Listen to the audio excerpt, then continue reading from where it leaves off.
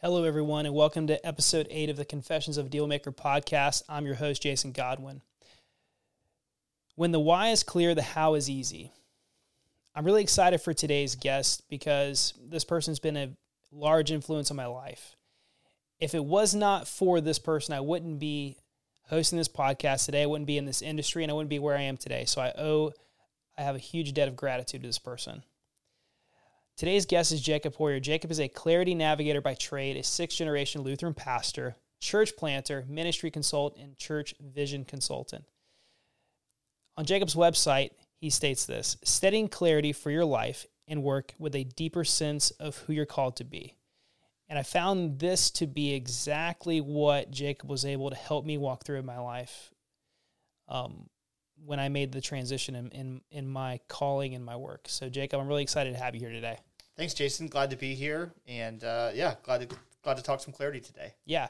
So I walked through this season in my business, my previous business, where I felt like things weren't lining up. Life wasn't going the way I wanted it to, and I had a lot of questions, and you happened to present this solution that I didn't even know was possible, right? And walking through clarity navigation, and I was one of those people. I wasn't really into goal setting. I wasn't into casting vision. It was just like, just get out there and grind and do it, right? And because I knew who you were and I saw what you had done with your life and helped others, I was curious enough to like, okay, let me see what this is all about. And I believe this is something that could be very powerful for entrepreneurs and individuals to start asking this question, right? Who am I called to be, and how does this align with my life? And so I wanted to have you on so we could talk about this and deliver some information that others would find beneficial.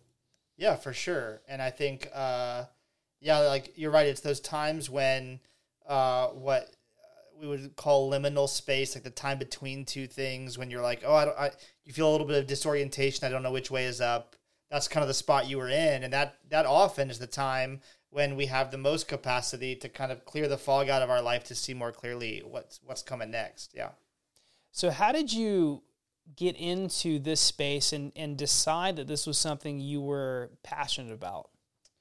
Yeah, well, I'll say years ago when I was now 15 years ago, after college, I spent some years doing international travel with like some aid work and mission work. And during that time, kind of came to some clarity for myself. Like, I think I'm made to help people discover who they are and who they're called to be. And that was the language I was using at the time. And then fast forward a decade or so, and I started doing this work with mission-based organizations to help them clarify identity of the organization and craft a strategic plan. And the people that I got those tools through, another organization, created some tools for individuals. So I started using the same process of clarifying identity and direction, started using the same process with individuals. And it's just a work that I've kind of taken to, the way my mind works, kind of mixing the emotion of identity with the strategy of planning, and putting those two things together kind of just really hits at my sweet spot. And so I've been doing planning work with organizations since 2017, and then doing coaching with individuals around their kind of life call and goal setting since about 2019. So, yeah. I know when I first started working with you on this topic, I initially thought that people just they could form themselves into whatever role they were asked to fill, and that people just had to make a decision on who they wanted to be. I was kind of skeptical on more of these, topics of personality traits and what people's preferences are and what they lean to. I just thought it was kind of more decision-based or environmental. But after going through this process with you, I realized that it was interesting taking some of the assessments and reading back the answers and realizing, oh, wow, that is exactly how I think. And that is exactly, that speaks to me. And I feel like you probably see that a lot. People have that aha moment whenever they're going through that process and figuring out, okay, so this is not just a gimmick. Like, there really is a deeper sense of who we are that we're called to be that we have to find alignment with. Yeah, and I think you hit on a couple of things there. And the first one you were saying was like, people can often adapt to a situation or just have to decide what they want to do. And this is kind of a truism that I picked up from a friend of mine in helping people clarify their identity and their calling is we say, when you don't know who you're called to be, you'll settle for whatever people pay you to be. And so then you end up just slave to the next opportunity. Right. So whatever opportunity people give you, you say, well, I'll be that person, And the trouble is when that's misaligned with how we're made or how we're built, it can kind of suck the life out of us. And so that gets to the second part of what you were talking about. Is like there is a way that we're all made, that each of us is uniquely wired. And through looking at our life experience, evaluating that experience, we can begin to discover that wiring. And once we name it, we can actually begin to leverage it for designing a life that fits us rather than just trying to do what everybody around us is asking us to do. Yeah. What are some of the questions and conversations that individuals or organizations are having when they start having this realization that there's a misalignment? So I think like when people or organizations are misaligned, it starts to feel like you feel stuck. Like, oh, no matter what I do, I can't get traction. I can't get movement. I'm not moving forward. Particularly for individuals, there might be a sense of shame around like, man, I must be broken because the things I'm doing work for everybody else, but not for me. And so I think some of those things, like, I don't know how to move forward. I don't know how to find fulfillment. I'm starting to feel like maybe there's something wrong with me.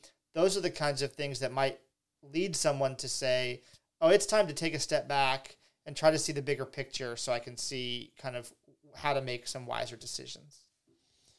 I think that's a conversation we tend to have with some of our sellers and buyers too, because it seems like that, that's a big decision to sell a business or buy a business. And some of the driving factors are that feeling of being stuck, right? It's either, we break down the reasons people sell businesses into three categories. They're either frustrated, forced, or focused. It's either they're frustrated by an event in the business or by a situation in the business. There's an external life event that's forcing them to sell, or they're making a focused decision and they're planning to sell. When we run into the sellers who are often frustrated, it's because they have worked through a situation for a long time that they feel stuck. They feel like it's not progressing. There's some maybe management issues. There's some limitations in their own ability to scale the business past where it is, and they just kind of feel like, okay, I'm done. And buyers a lot of times are in the corporate world. They feel the same way. They feel like, okay, I am tired of clocking a 9 to 5. I'm tired of working for the man. I want to go work for myself. And so I feel like it's so important that us to have this conversation because there's going to be people who are feeling that right now and they want to make that decision. Okay, I either need to change a career. I need to change where I live. I need to change who I'm dating. I feel stuck and I need to make a decision on what to do next. How would you advise someone to make a move once they've made that realization? That they're feeling stuck in kind of being just a cog in the wheel and they want to take control. And so maybe they're considering entrepreneurism because they want to take control of the direction for their life. Mm-hmm. Yeah, I think understanding whether I can think of a negative example where sometimes I've met people who say like, man, I'm tired of just working 9 to 5 and only getting an hourly wage. I want to start my own business. And then a few months in, they realize they don't like sales. And very often they don't catch the connection that they're struggling to get the business off the ground because they won't go knock on doors, And so I would say, like, you want to find those things before you take the risk. Right. So, like, if you don't like sales, let's see if we can figure that out before you're, feeding your family is depending on executing sales. And so what we look at in the processes that I use is we're looking for the overlap of your passion, your ability, and your context. So what am I most passionate about? What can I do best? And where is my impact the greatest? And so passion is driven by like your story. You can look at the experiences of your life to determine the things that are kind of values for you. Your ability is where we start using things like assessments to say, what am I good at? What do I excel at relative to others? And then context is like, who are the kinds of people that I am designed to make an outsized impact on their life? Who are the kinds of people that can pull the best out of me? in what kind of situations do I thrive? Like for me, I'm really good in a crisis. And actually that's because I can be fairly objective, right? But that also means that like in some of my work, I have to visit people in the hospital. I might not have the best bedside manner, but I can keep a cool head in a crisis. And so that's a context question, right? So the overlap of passionability and context, that's how we start to surface some of that, the things that could say, okay, where am I going to be able to be at my best? Yeah, that's great. So going back to one of the things I said earlier, I used to think you would look for opportunities and then figure out how you applied to those opportunities. So it's almost like a funnel. You start kind of pinballing off the sides until you get down to the bottom. You just keep trying things till you find out what works. But with your approach, once you know what tool you are in the toolbox, essentially, what skills you have, what contexts you thrive in, and who you want to operate around, it helps you narrow down and have a precise target versus just kind of aiming for the target. You're aiming for a specific spot on the target. So then you're spending less time and energy trying to figure out what that is and less pinballing back and forth between opportunities. Yeah, I when I talk about this idea of identity over opportunity, I think about when my wife and I worked in this missions organization back in 2009, 10, 11, and we worked with young adults. So we worked in a program that took young adults, 21 to 35-year-olds, to 11 countries in 11 months. And so this is a grand adventure, right? And a lot of these people are post-college or recently post-college, and they don't really know what they want to do yet, but this seems like a good opportunity. And so they go do this program, go on this trip for a year, thinking that will tell them who they are, right? And so they said, well, I don't know who I am or who I want to be, so I'm going to go have this experience. And some of them would get done, and they still had no clearer understanding of who they were, so they were just looking for the next experience. So they would lead a trip, or they would go do a different missions trip, or they would, look for some other opportunity that they hoped could be their identity. And so I think when that ping-ponging thing you're talking about is that becoming slave to the next opportunity, where what we're doing is we're going, I don't know who I am. Could this be who I am? Could this be who I am? And in the example you were just using, some people might even be saying, could entrepreneur be my identity? When really, like, there's no opportunity that will tell you who you are. There is a you inside of you that needs to be clarified. And when you clarify that identity, you can be that person in any situation. And then it's just to discern how easily can I be that person in any situation. And so the people who, in that program we were involved with, the people who excelled the most coming out of it were the people who were willing to do the hard work through the experience of discerning who they were regardless of context. So for me, it was 11 countries in 11 months. So every 3 weeks we're moving and doing different things in different places. And what I was able to take from that experience was to understand, oh, look at the parts of myself that showed up in every experience along that way. Those are the things I'm going to take with me. And so that being able to clarify who I am before I decide what to do, rather than trying to get what I do to define who I am. Do you think that's a process someone can go through on their own using their own self-awareness, or do you think they need outside tools, and do you think they exclusively need outside tools and assistance to go through that? Well, I think this is why my business is called Clarity Navigator.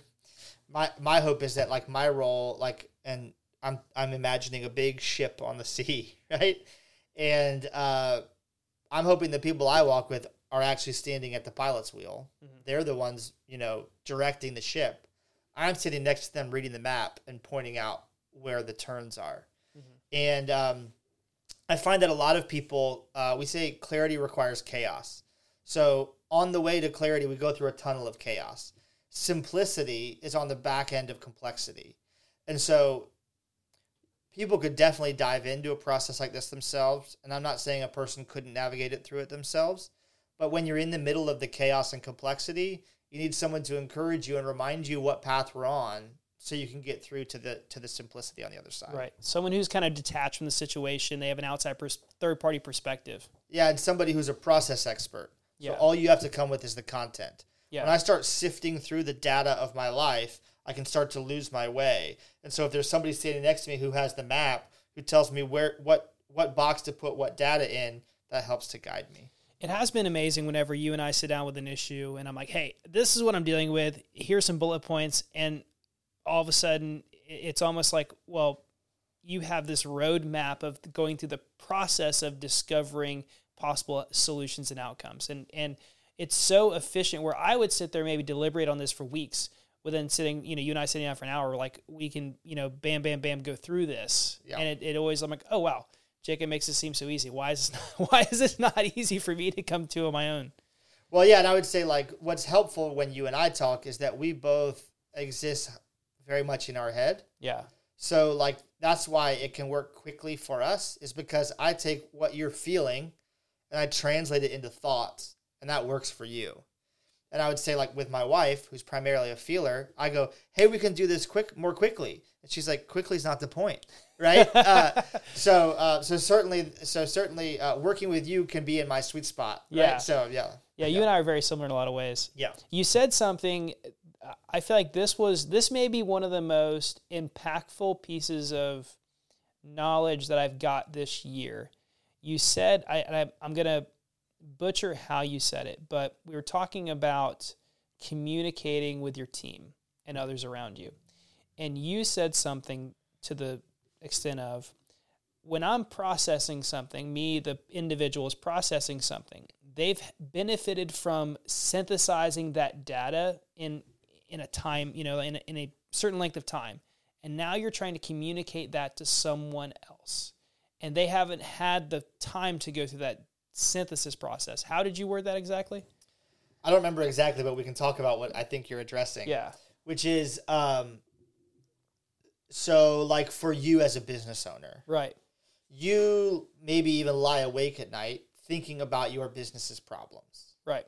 And as much as you want your team to own those problems as well, they're probably not laying awake at night thinking about those problems.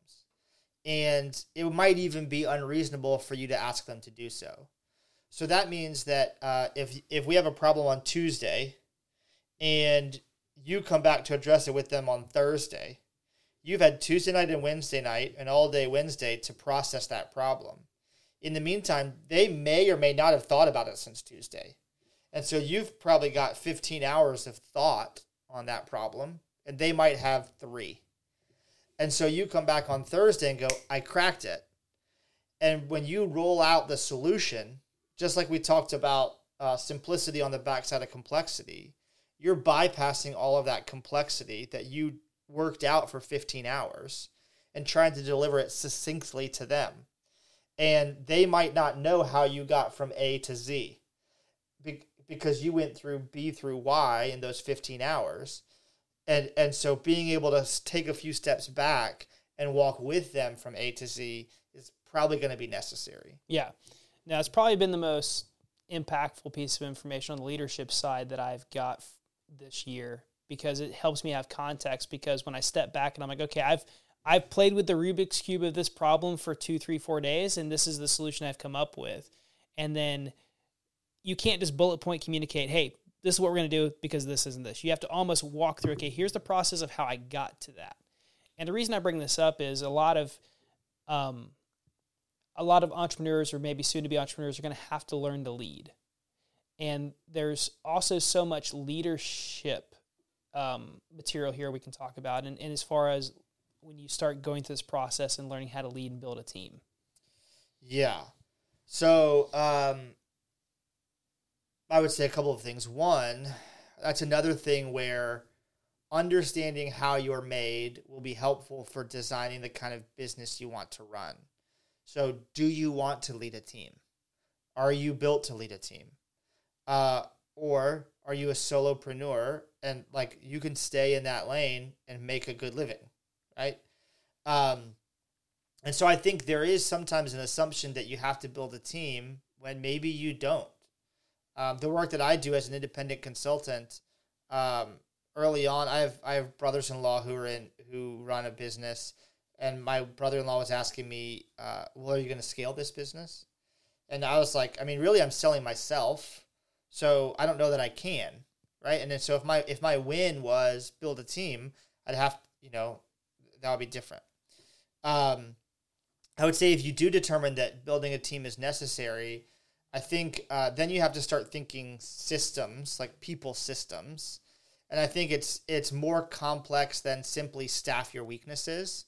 It's identify the skills and gifts that play off of each other so that 1 + 1 = 3. And that actually is in my consulting work, how I'm beginning to discern adding team members is people who have overlapping skill sets, but bring something that makes what I do best more valuable.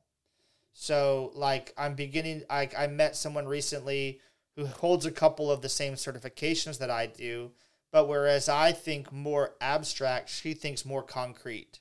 And I find that when I'm working with a team in the room and we're trying to develop a programming strategy for their organization, I often go more abstract than is helpful for them. And so I was talking to this person about, like, if she could be in the room and judge when we're getting too abstract and pull us back down to the concrete, that would make what I do more valuable. So it's not, at that point, it's not just additive, it's actually like multiplicative. And so building team, creating culture is trying to create an environment where the various gifts of the people in the room play off of each other to create not just a 1 + 1 = 2 dynamic, but a 1 + 1 = 3 dynamic. That's a general statement, I guess. Yeah. Do you think leaders are born or made, or a combination? I think not everyone's a leader. I think leadership is a discipline that needs to be honed and cultivated. Yeah. What would someone do to hone and cultivate that discipline? I mean, I think it's still about awareness of self and others. So being able to be honest with yourself, to see where you're strong and where you're weak, and then being willing to understand others before you direct or guide them. And really, like, I really come from a school of thought that leadership is followership. And by that, I mean, my task as a leader is to help other people achieve what they're called to do. And so if I'm running a business, I invite somebody into my business, that I'm not putting them in that role to serve me or my vision. I'm putting them in that role because I believe that in that role, they can grow into who they're called to be. And when they win, I win. And so creating team and culture and businesses where that can be true is a necessity for that leadership discipline. Yeah, I can't agree more. Yeah, so you're looking at multiplication versus addition and subtraction, because if you're trying to build a team around serving yourself, you're asking people to do something that they're, again, maybe just there for the opportunity, and it's not aligning with their vision. And so you're not serving them as a leader by helping them align with their vision. Yes. I heard a story from a leader this was just Tuesday. We were doing a Zoom call. What's today? Thursday. Today's Thursday. Cool. No, Wednesday. Today's Wednesday. So this was yesterday. Yeah. All right. So he was telling this story that there was somebody in his organization who had left a job as a radio producer or something. And from the time she left that job to come to his organization, that radio station was trying to get her back. So they kept offering her old job back. And they finally came to her with an opportunity that she thought she needed to bring to him. And he said that she brought this opportunity to him, hoping he would say, no, you can't do it because you work here. You have to just give all your time here. Instead, what he said was, well, what do you think the direction of your life is? Like, he actually said, "What's God up to in your life?" Right? And she said, "Well, I think God is in this opportunity." And he's like, "Okay, then let's figure it out." And they found a way for her to share her time. Again, she was reluctant to want to do it, but they discerned that that was what was next for her in her life. And so they found a way to make it work together. And he said that was difficult for him. She's a great team member. He didn't want to give up any of her time, but he recognizes that his role as leader is to tee her up to do what she's made to do. Yeah. You know, that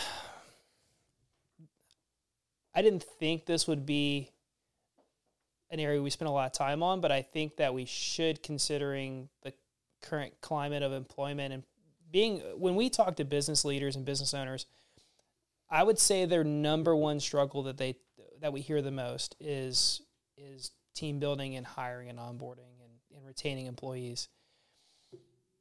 I think if more business owners heard this, they would be able to create more impact in their business and also be able to recruit more talent. One of the things I've heard, like Alex Ramosi says this: if you want to recruit great talent, you have to be a business worth working for.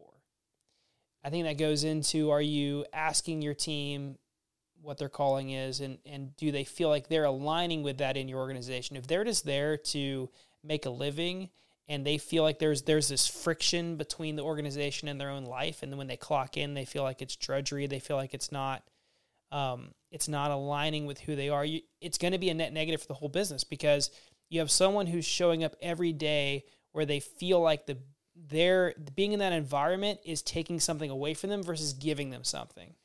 And then that's going to bleed into the customer base. It's going to bleed into the rest of the team. It's going to bleed into the whole organization, the mission, the culture. And so if you as a leader are trying to coerce or convince people to work for you versus asking them to join you on the journey you're already on, you're always going to have friction, and you're always going to be pulling versus pushing together. Yeah. Well, and I would say, like, an example is, like, I'm a person who I usually show up with 2 or 3 ideas already formed in my head about what we're working on. And I've been on teams before where that's not really welcome, right? Where, like, when I show up going like, "Oh, I have these 3 ideas," they're like, "No, we don't want to hear your ideas. Slow down," right? And I recently started working with a friend and colleague to build a new business, creating some content and curriculum. And she has more degrees than I do. It's her content we're essentially building out. But when she and I are working together on a call and I throw out ideas, sometimes in my head I'm like, "Whoa, slow down, dude. You're like, let her talk more," right? So I try to do that.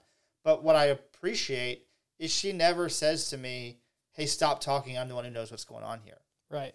And in fact, she's like, "Oh, that's a great idea. We should use that."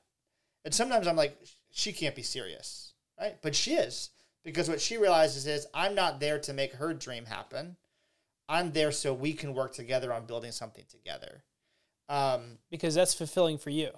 That's right. And she's like, because she sees her role as leader to empower me to do what I'm made to do. And so what she saw when she saw me was not somebody who could execute things she needed done, but what she saw in me was somebody who, when I do what I do, she and I can multiply. Right. Yeah. Right. So again, it's multiplication, not addition. Yeah, it's not just how do you help me accomplish my tasks so I have fewer tasks to accomplish. It's how does you doing what you do and me doing what I do create something that's what we do. Right. Yeah. Yeah. Yeah. That's so powerful. What are some practical steps that business owners with few resources or little time can do to align their team with this, or to have this conversation with their team to see if they're in alignment? Yeah, I would say it's going to begin with relationship, because you're talking about in alignment with one another, mm-hmm. right? More so than are each of you aligned with the business. Right. Yeah, so I would say, like, are we pulling together is going to begin in relationship. So it is going to be like, if you've got 5 team members, let's block 6 months to take each one of them to lunch once a month and ask honest questions. And then if I'm a business owner who's used to driving at results and defining the narrative, when I take a team member to lunch and ask them, hey, do you think we're well aligned? Is this role serving you well? I'm going to have to be okay if they say no, right? Like, and so if somebody, like, rather than get defensive and try to redefine the narrative, go like, okay, I hear that. Let's see what we can do, And just because somebody brings a concern doesn't mean you have to address every concern. But if you want them to, if you want to ask a question like, are we well aligned? And you hope the answer is yes, you have to be ready in case the answer is no. Right. And so developing trust. Yeah. Let's say someone's going down the path in the wrong direction, right? So you're a overzealous leader who's always defining the narrative. The team feels like they're there for the opportunity, not because it's aligned with their vision. And you have this realization that you're going the wrong direction. You need to switch, change course and go the other direction. What do you do? You count the cost. Because I think there are successful people who simply drive at results and hurt people along the way. And so if what you want primarily is success, you can be successful that way. And so, like, if you're saying, well, gosh, if we could craft better team, we could have a better bottom line. Like, that might not be the right motivator, because particularly in the short term, it might not result in that. And so I would say, not sure we would say not everybody's a leader. Like, just because you own a business doesn't mean you're a leader. Like, and so deciding if you want to lead and create a community of people who work together. Then if you decide, yes, okay, yeah, the situation you're describing is somebody having a serious change of heart and they're making a full turn in their life, then I would say there's going to have to be a period of pause, like in your personal life and in your business. And that doesn't mean halt all operations, but it does mean take your foot off the gas pedal of growth, numerical growth, to be able to create space to evaluate and redesign the way you operate together. Yeah, so that's where I'm thinking, like, a person who's in that situation where they go, man, for a long time, I haven't cared about my people. I've only driven toward results. We haven't developed lasting relationships in the business. And probably if that's happening, they've dealt with a lot of turnover in the business. A person in that, it's going to be an emotional experience for them, and potentially painful experience. And so you got to prepare for that and create space for that. Mm-hmm. And then again, if you change your personality and the personality of the business, you're probably going to experience more turnover. And so you got to be prepared for that from a business standpoint. Yeah. Because leadership is a noun, right? It's something you, leadership is a verb. It's something you do. It's not just who you are. And bad leadership as well. So whether you are a leader or not, you are leading, and you are either leading poorly or leading well. Sure, like because what you're trying to say is like you're taking people somewhere. Right. Yes. You're captaining the ship in a direction, whether you're headed to a reef or you're headed to a desert, to a destination island. Either way, you are captaining the ship. Yes. Sure. And I would say, yeah, that's right. Yeah, and so if you want to turn that ship, it's going to take time and intentionality. Yeah. We see often there's break points in sizes of companies, and these size of companies typically have a few characteristics without getting into the details. There seems to be a defining barrier between companies that they reach exit velocity where they're able to kind of break free of some of these challenges, and it mainly seems to that break point seems to be built around this topic of leadership and being able to lead, being able to get past yourself as the owner of the business and separate the business from your identity and realize that it's a living, breathing organism. It's not just an expression of you. And as long as that business sees from what we've seen from our perspective, as long as that business is still an expression of you, it's going to be limited on its impact and growth. Yes. Yes. And this kind of comes full circle to where we started, because if who I am is entrepreneur, and if who I am is somebody who started and runs this business, or even just acquired and runs this business, then the success of that business is defines my acceptability, and that's going to cause fear. And I had a mentor who said, fear always manifests in control. And so what's going to happen is, if I'm looking at a business as defining my identity, then our success as a business defines my success as a person. And I don't want to fail. So that fear of failure between me conflated with the business is going to drive me to control my team and try to control the outcomes in the business. And that's the kind of thing that'll cause me to white knuckle in a way that's unhealthy. What comes to mind when I think about this is in the film Tommy Boy. Do you know Tommy Boy? Yeah. So Chris Farley is playing a young man who's inherited his father's brake pad manufacturing business. And he's trying to save the business by going around the country doing sales. And his dad was a great salesman. Tommy Boy, Tommy Callahan, Chris Farley, not a great salesperson. And so he's going from town to town with David Spade, who's the money guy from the company. And they're trying to sell brake pads. And they're in a restaurant at one point, and David Spade's trying to coach him through how to do sales.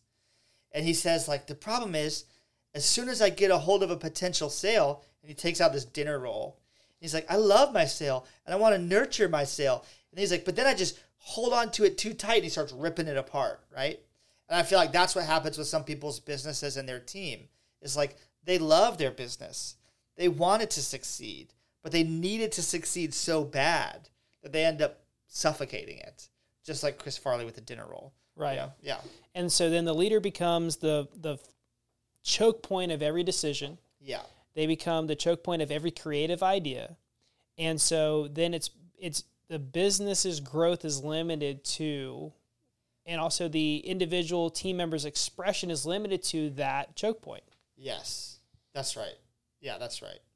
And that's where I think, like, so the alternative is, if I have clarity on who I am, and I recognize that whether the business succeeds or fails, I am still myself, then I don't need that, like, the business dying is not me dying. Those are two different things. And I can be sad and grieve the death of the business or the failure of the business, but it's not my own death. Then the fear is released, because I don't need that business to succeed for me to be successful. I don't need that business to win for me to be a winner. And so I can move from the security of having my identity set and knowing, like, even if this business fails, I can be myself in another environment. And then I don't have to control everything. And I'm no longer that choke point, and things can flow more easily. Right. And we also know that's not mutually exclusive, that once you make that decision, that doesn't mean that your business is not successful. When you decide that your identity is not dependent upon the business's success, it doesn't mean your business won't be successful, right? Because now you've freed up that capacity to allow other people in your team to have creative expression, to live out their calling. Now, that doesn't mean you just throw them the keys and let them do whatever they want, right? You still have to make sure that you're staying with the vision. One of my favorite books on this topic is Traction, Gene Wickman. So much good material in that. I feel like every business owner who's got at least a team of 5 should go through that book. They make I forgot the name of it. Maybe it's Get a Grip on Your Business for smaller businesses. But a lot of these principles align, but you have to make a decision of who your company's going to be and who you want to be as a leader and who you want to be as an entrepreneur in order to have that freedom to let go. Yeah, and I would say, like, it didn't even occur to me that differentiating yourself from your business means and being okay with failure means failure is inevitable. Really, I see when I free myself up, I differentiate myself from my business, I can see more clearly how I can help, rather than thinking I need to be the hero in every situation, I can actually see where my impact is the greatest in the business. I don't have to be involved in solving every problem. I can focus on solving the problems that I'm best tailored to solve. Yeah. Yeah. Notice like you're building a sports team, right? The coach may be the one who's inspiring the players on what plays to make. He's not the one on the field making the plays. Yeah, and I think that's what I was saying earlier about like when you think team, think system. So it's not just like one-to-one, I'm weak here, let me hire somebody who's strong, but actually like how do our relative strengths and weaknesses play off of each other in a system? Yeah. Yeah. So we've got our clarity on who we're called to be. We've got clarity on the fact that we need to be a leader, that we're going to be a leader for we're leading a business, that we're going to be leading it in a good direction or a negative direction. We have clarity on what it means to build a team and how those individuals should align with, or how we should be in alignment with our team members. Let's talk about vision. So where do you even start with casting a vision for your life and your business? Well, there are two different things, but it does begin in identity. And so whether it's for myself, my identity, I can leverage that for vision in my life, or in our business, identity of the business. What do we do? Why do we do it? When are we successful? Those kinds of questions define identity in a way that allows us to set goals. And so where you begin is in naming who you are so you can see where you're going. And we say it that way, and it's not as much 1-2 like that, but it's like with the context of identity in place, I'm able to see more clearly where I'm going. And so then we start to ask the questions about where do we want to be 3-5 years from now. And those answers come easier because we've done the work of clarifying the what, the why, and the when kind of questions. Yeah. What do you think is the minimum distance someone should start planning out? Like, do you need to have a 10-year goal? Is a 1-year goal sufficient? Well, and this might be somewhere where you're more well-versed than I am, but my understanding is that in the business world, it's common best practice not to plan much beyond a year because the climate changes so much. Yeah.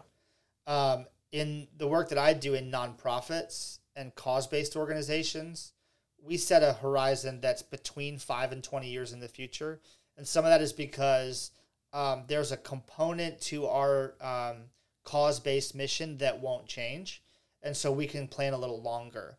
But I would say, like, whatever level on which you're trying to execute, you have to plan farther than that to get the necessary context. So longer range vision provides context, even if it's not specific. And then that allows me to inform shorter range tactic. And so what I would say is in a common business setting, we might set, if I were walking into any business today, I would start having a 3 to 5 year conversation first. And I know like in Traction, he sets, I believe, a 7-year vision based simply on revenue. So what do you want your revenue to be 7 years from now? And then they work down from there. In my work with cause-based, and even when I'm talking to people who are business owners, I go to cause first, like what's at your heart. And so that can inform, what do I want this to look like 3-5 years from now? And that can provide the necessary context to be able to, okay, so what are we going to focus on this year? What's our focus this year? And what do we need to do to get there? We have exit planning conversations with sellers oftentimes. They bring up a price for their business that they need, not necessarily what the business is worth. So we always like to reverse engineer the conversation and say, okay, have you had a conversation about how much money you're going to need for retirement or for whatever the next stage in life is if it's not retirement? Because then we can plan the business around that context, right? If we know that you have a specific exit price target, we know we have a rough goal of this time frame. We know businesses that are like that sell for that amount have these characteristics. We can measure where the business is now and then map out how do we gain those characteristics in that time frame, and is it possible, is it achievable? Because we may have to leverage more capital and people to meet that time horizon, or It may be that it's something that we can do gradually, more organically to meet that time horizon. One of the biggest mistakes I see business owners make when they come to us is we're the last person they've talked to. They've talked to their friend, they've talked to their accountant, or someone who may not have that much experience in valuing a company. And they have this price anchor in mind of, this is what I'm going to sell my company for because, Joe down the road told me that his uncle's friend, his cousin sold their company for this price, right? So they make up this valuation metric, and then they have that price anchor for X amount of years, and they go to sell, and they find out that maybe their business isn't worth that much, or there was habits that they had in their business, in their leadership, that have now affected the value of the company or affected the efficiency of the company or how attached they are to the company. So when they exit, they leave a giant hole. So oftentimes we find that in smaller to, we'll say Main Street businesses are anywhere between $3 million in revenue to, maybe $250,000 in revenue. At that point, you tend to see the businesses that get stuck have the owner attached to everything. They have their identity in the business. They want to have all the ideas. They want to make sure that they have control over everything. And so they've been able to achieve success, but when they go to leave, there's a giant hole left. And so we like to have this conversation about having a team that is aligned with your purpose and they're expressing their own calling in your company so you're not the end all be all, right? Because then the business has less value. Yeah. And I think what the example you just gave there is a perfect example of the principle I was just articulating about longer range visions, setting context for goals. Right. So you have this event here in the middle where they're saying, I need to sell my business. That's the event. And you're saying, okay, in order to understand how that event needs to take place, we have to actually scale out longer and say, what's your life going to look like post-transaction? Okay, that's going to tell us what kind of transaction this needs to be. And once we know what kind of transaction this needs to be, now we have some tactical things to do before we get there. Reorganize the business, hire these people, be able to make sure the business can run without you. And so these are some of the nearer term things we have to do in order to get to the sale so that the sale can get us where we want to go. And so that's that going longer range than you think you need to gives you the context to define. And notice how to define what retirement looks like for that business owner, they're going to have to understand some things about their identity, right? And so that's what we were saying. Before we know where we're going, we have to know who we are. Right. Because you might ask them, what do you want retirement to look like? Well, I hadn't thought about that. I'm just a business owner. Well, no, there is a you that will exist after your business has sold, right? So we need that information to decide what post-transaction looks like and that kind of thing. Exactly. No, I think that's so valuable, and that's why I thought it was so important we have this conversation, because my hope is that someone will benefit. They'll be able to maybe make a change or be aware they need to start planning for these changes to come. Yeah, for sure. Absolutely. Yeah. Is there anything else you want to talk about? I don't think so. I mean, we could talk about anything, but I feel like we covered a lot today. Is there any new projects you're working on you want to talk about? Oh, I don't know. I'm trying to figure out what my business looks like going into the future. I've got a lot of opportunities that I'm tracing down, and so I'm looking to work with a partner to build out some of this identity stuff that we do. So hopefully this fall we'll be running like a 4-day accelerator for people to clarify identity and direction for themselves, and I'm looking forward to that. What are some ways that people can find you and they can work with you? Yeah, they could find me on my website at claritynavigator.com. And then I'm just on Facebook, facebook.com/claritynavigator. So, yep. Well, Jacob, thank you for coming on today. We're also going to link your contact information in the show notes in the description. I want to thank everyone for listening. Thank you for subscribing and liking, and please share this so other business owners can get this information. Also, we love to have your questions so we can do some questions and answers in the podcast. So if you have any questions, leave those in the comments, and then we'll see you in the next episode. Thanks. Amazing. I probably did that too fast.